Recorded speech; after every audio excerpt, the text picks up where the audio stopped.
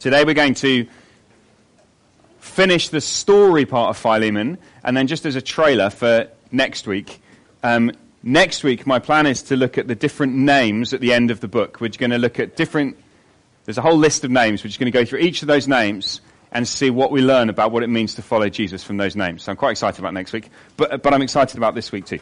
So let's get page 1200, Philemon. We have been going through this slowly because we've really wanted to get as much of the goodness that is here of God's word.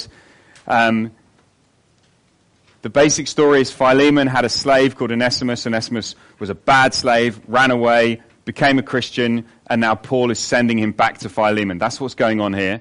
Let me pick it up from verse 17. And we're going to focus particularly on 18 to 22.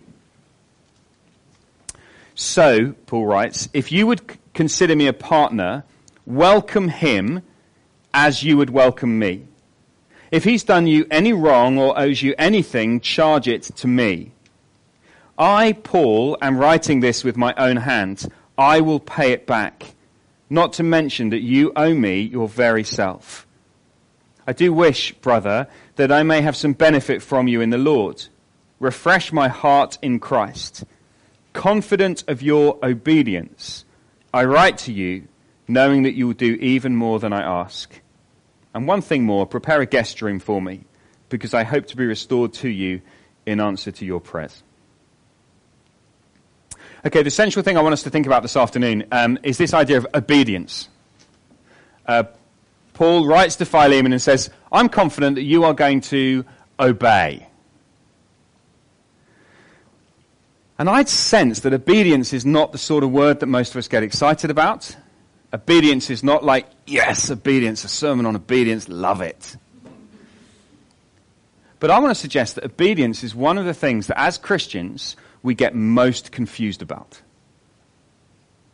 You see, we talk a lot about the idea that God saves us by his grace. That God saves us and it's not because of what we do. He saves us because of what he's done. He gives it to us. And in fact, we sang in one of the hymns earlier, nothing in my hand I bring, simply to thy cross I cling. It's not about what I do, it's all about what he's done. It's not about my works, it's not about my performance, it's all about him. And so we're sort of like, oh, that's terrific, it's fantastic, that's really, really good. And then suddenly this question comes up, well, do I have to obey him or not then? If he saves me because of what he's done, and he's done it all through Jesus, I am utterly secure, my sin is completely forgiven, do I need to obey or not? And I think all of us kind of go, well, I think we probably do need to obey, because that would feel weird to say that we don't need to obey. But it can be really difficult to work out where does obedience fit into the gospel? Or is it kind of like that sort of salesman trick where you say it's all free, everything's free, free forgiveness, free, everything. Excellent. Now, there's a few things that I need you to do. Where does obedience fit in? That's what I wanted to try and unpack this afternoon. And I want us to try and get our heads clear on obedience. And I want you to leave this afternoon excited about the idea of obeying Jesus. That's my aim. Whether you're a Christian or not here this afternoon, I want you to leave excited about obedience. Our work is cut out. But I want to distinguish between two types of obedience, and I think this will immediately help us to see clear. There are two types of obedience, and we must distinguish between them. One of them is the obedience that I think we tend towards, but is an obedience which is not what Paul is talking about here. And I want to call that self-love obedience. Self-love obedience. The other type of obedience is gospel love obedience. So we've been seeing right the way through Philemon that this idea of love runs right the way through the letter, for love's sake. That's been the big theme. God's love for Philemon is to be expressed in the way Philemon loves others. Love is the big thing. And there's an obedience tied up with gospel love, which is joyful and wonderful.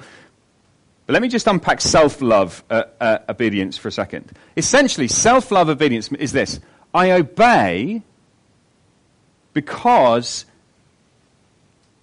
of myself. I obey because it seems the best thing to do for me. It works out for me. Look, let me give you an obvious example of this. The speed limit, all right? You're driving in a car and the speed limit sign is there. Now, your choice of whether or not you obey, and this is true of every single thing that you obey in your life, the choice of whether you obey or not is this simple equation. Is the pain of obedience greater or less than the pain of disobedience? I will obey if it seems best for me. So here I am driving along at 30 miles an hour and I see a 20 mile hour sign. Here's the thing that goes through my head. I want to keep driving at 30. I'm quite late. 30 seems really fairly slow. 20 is ridiculous, utterly ridiculous speed to have to drive. But then I think, but if I get caught, then I'm going to have to pay a fine or go on one of those driver awareness things. And if I've got to do that, that's going to be costly. I might get points on my license. So the way I decide on obedience is all about what benefits me. And as soon as the benefit to me of obeying is outweighed by the pain of disobedience, you see, as soon as that tips, then I will obey. Or I will disobey. So if you knew that to break the speed limit meant that you'd get a letter through the post that said, please be careful when you're driving. My guess is that most of us would go, that's all right, I can deal with that. I can live with a letter through the post every now and again that says, please be careful when you're driving. Okay, yeah, I'll be careful when I'm driving. You see, you've got to raise, this is how obedience works, you've got to raise the pain high enough so that obedience seems like a bad idea. And what it's appealing to you to is how much you love yourself. It's all about yourself. I obey for myself. Now, actually, this is true for religious obedience too. We're just trying to unpack this. I want to try and show you, try and dissect this a little bit. So here I am, okay? There's this sin in my life. And I feel guilty about it. And I don't like feeling guilty. Because it feels bad. I don't want to feel guilty. I would rather not feel guilty. So what do? I fight the sin. I try to obey Jesus. I try to do the right thing. Why? Because I don't want to feel guilty anymore. Does that make sense? So it is possible to obey purely out of a love for myself. I remember reading this in a book by a guy called John Owen, who wrote hundreds of years ago. And the book is called The Mortification of Sin, and it's a fairly hard read, but there's one chunk in it, one page, which I've just got highlighted everywhere, and I've never read any page other than the Bible, which has been more exposing of my heart. So it says this: the only reason that you fight sin is because sin makes you feel bad. And that's why you only fight the sins that make you feel guilty. And you don't fight the sins that don't bother you. That makes sense? And so here is this challenge that actually self-love obedience, where I obey because of what's in it for me. This is how we naturally operate. So I will do what works out for me.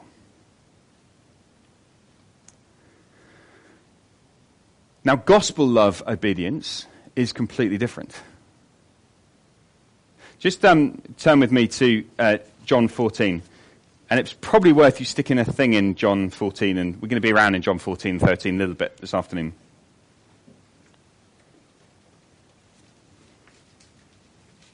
I think John 14, it's page 1082. John 14 and verse 15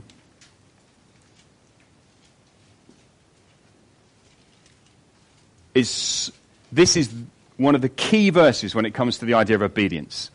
If we're going to understand obedience, have a look at John 14, verse 15. Jesus says, "If you love me, keep my commands." Jesus ties together love and obedience. He says, love is expressed through obedience to my commands. Now notice, this is very different to Jesus saying, okay, if he'd been wanting to appeal to self-love obedience, what would he have said? He'd have said this: if you disobey, I will punish you. Right? I don't want to be punished. I like me. I don't want to be punished. I want to have a nice, happy time. Tell you what, I'm going to obey. You see, the motivation for that is entirely selfish. I don't want to die. I don't want to be punished. Jesus says, no, there's a deeper, better, greater, higher, more noble motivation for obedience. And his motivation is, if you love me, you'll obey me. Do you see how different it is? This one is driven by a love for self. This one is driven by a love for Jesus. That says, you, Jesus, are so valuable and precious. You, Jesus, gave your life for me. I love you. Obedience follows from that. And when we get to Philemon, when Paul says, I'm confident of your obedience, he's not talking about a selfish obedience. He's talking about gospel love obedience, right? So come back to Philemon. We may come back to John 13 and 14 in a minute. But let's now look at what the difference between gospel obedience and self-love obedience. Have a look at verse 18. Here's Paul. He's asking Philemon to welcome Onesimus back. That's a big, big deal. Verse 18. If he has done you any wrong or owes you anything, charge it to me. I, Paul, am writing this with my own hand. I will pay it back, not to mention that you owe me your very self. Here's the first thing. I've got three things about gospel obedience, gospel love obedience. The first thing is, it pays the price. Gospel love will pay the price. You see, I think sometimes we think forgiveness is easy. Or at least we feel like it should be. And so someone does something wrong to me, and you just say, don't worry, I forgive you. And it sounds so simple. The words sound so simple. One of my children last week dropped one of the other children on their head and cut their head open, and we had to call an ambulance.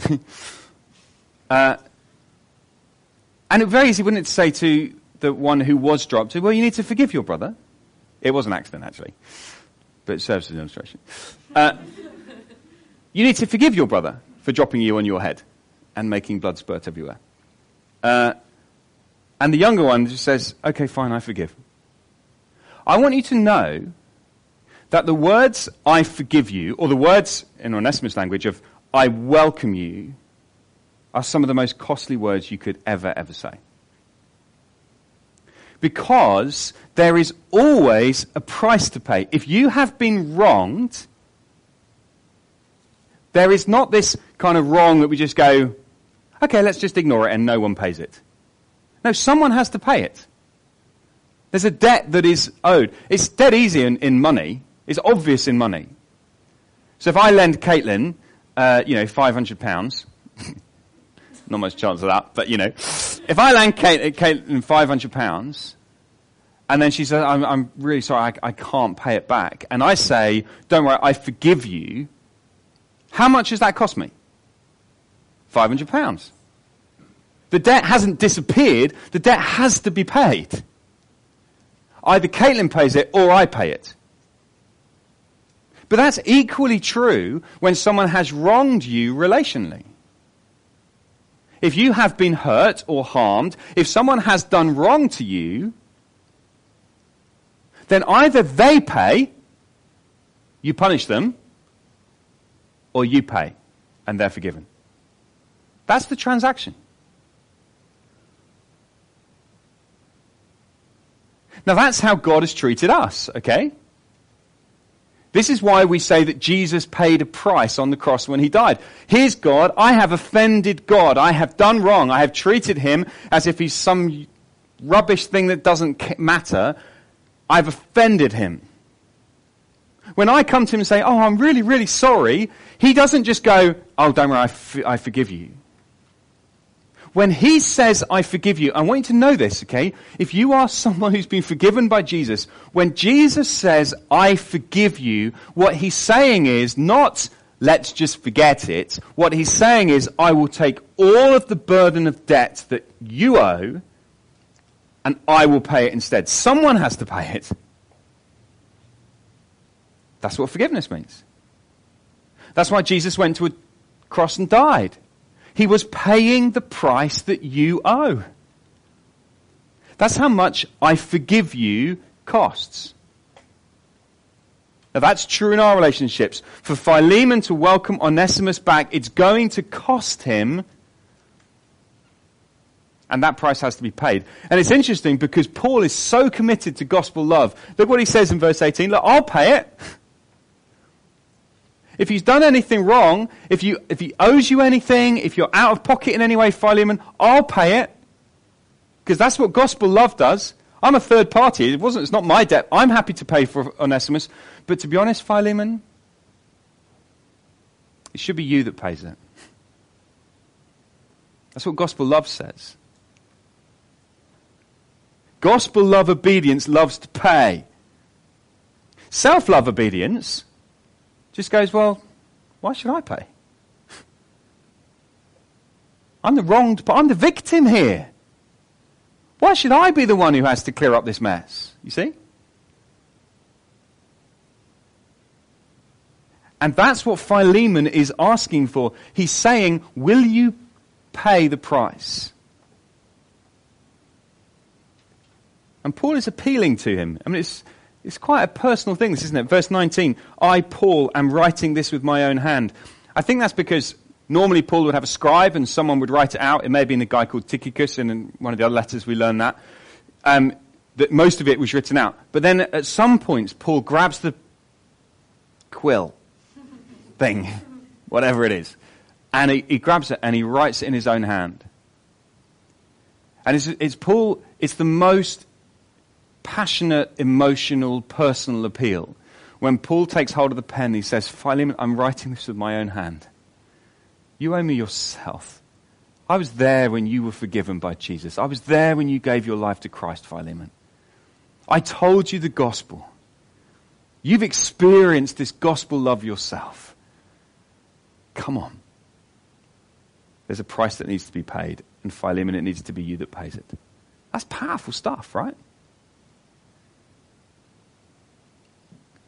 But gospel love will push us further and take us deeper. And as we do that, you know what? As you do that, you experience more of what it means for Jesus to forgive you. Because as I think of the pain and the hardship of forgiving someone who owes me even a little thing, as I think of how bitter and angry I get, as I think of how much I think, why should I pay? And then I think, well, that gives me an insight into what it cost Jesus to be willing to do that for me. When I owed him everything, and he gave his life. So, gospel love pays the price. Have a look at the second thing. This is verse 20. Gospel love refreshes other people. Verse 20. I do wish, brother, that I may have some benefit from you in the Lord. Refresh my heart in Christ. We already know from Philemon back in verse 7 that he refreshes people. He's a refreshing guy to be around. But Paul's asking for it again. He's saying, Philemon, I want you to show this gospel love obedience. I want you to obey because of the gospel, because that refreshes people. You know when you force someone to obey? Have you ever forced someone to obey you? Some of you are too young to have ever had that opportunity. But some of you will have had that chance to force people to obey.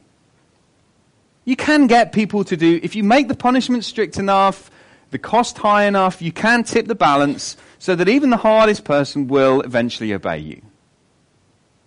Mostly. I'm still working on it. But how does it feel when you know that someone is obeying you because they have to?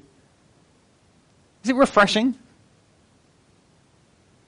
Are the conversations between a teacher and their pupil, are they refreshing when the teacher is having to threaten and put pressure on and say, come on, you need to obey or you're going to miss your lunchtime. Don't care about lunchtime. Fine. Then you're going to miss all your lunch. Don't care about all my lunchtimes. Fine. Then I'm going to phone your parents. Don't care. They won't mind. They'll back me up. They'll tell you you're a rubbish teacher anyway. There's nothing refreshing in that. Okay, now think of someone who you have known who has joyfully obeyed Jesus, and you've watched them do it. There's something so refreshing. There used to be a lady at a church I was at called Leslie Edmondson, and she was the church coordinator, which seems like a horrendous job. And she coordinated all of us. Now, the thing about Leslie was, I used to fairly regularly need things at fairly late notice. And so I'd find Leslie just before the service started and say, Leslie, do you know where this thing is that I really need? And her response was always the same. Her response was, I'll go and get it for you. Which always used to just amaze me, because she had every right to say, no, it's too late. You should have asked me that a week ago. I could have done it for you a week ago, but not now. And her response wasn't even just, yeah, it's in the cupboard over there. Her response was, let me go and get it for you. I've got to tell you, she was the most refreshing person in the church because of that. And actually, as we show gospel love obedience, as we obey Jesus, not because of what's in it for us, not because it's for selfish reasons, but actually because we say, oh, we love Jesus. We just love Jesus, and therefore I'm going to obey him. There's something so refreshing about that. Something so thrilling to see. And so I want to encourage you to refresh one another. Let's be refreshing one another as we show love, obedience, as we obediently serve Jesus because we love him. It's refreshing. One final thing. Gospel love pays the price, and it refreshes people. And thirdly, it doesn't know when to stop. Gospel love, obedience, doesn't know when to stop. And this is the most risky, difficult, irritating thing about gospel love obedience. This is why we like self-love obedience. And this one we find really, really hard. Look what he says in verse 21. Confident of your obedience, I write to you, this is the phrase, knowing that you will do even more than I ask. Gospel love obedience, obedience that flows from a real love of Jesus, it will go way, way beyond what you've been asked. Self-love obedience will do the job, but not much more. And we like this one, right? We like self-love because we like ticking things off. I like something that I can achieve. I like to be told what have I got to do? How much have I got to do it? At what point can I say, I've done it? That's satisfying. So we're told we've got to love one another. Okay, how much? How much do I have to do before I can say, done? And I think Paul's point is, no, it doesn't work like that. Even more than I ask. Bear in mind what Paul's asking. It's not like Paul's asking him a small thing. He's asking him to welcome Onesimus back into his home, not as a slave, as a brother, to forgive all of his debts, to welcome him home, a criminal who should be put to death, to be welcomed back into his family. And Paul says, I think you'll probably do more than that. I mean, what more is there? That's gospel love obedience. It says there's more. There's more. But of course, this is really, really hard for us. Just come back to John. I said we go back to John 13. Just come back to John 13 with me. One last time. And I want you to go to the start of John 13.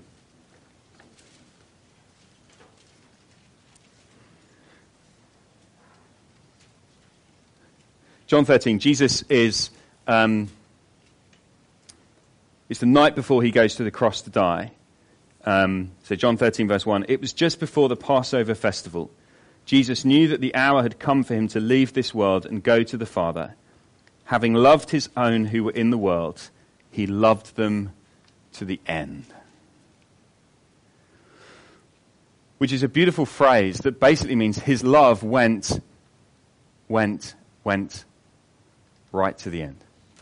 Right to the place where he gave his very life, where he died for them. He gave everything. And he showed them that then by washing their feet and by taking the lowest place and by serving them.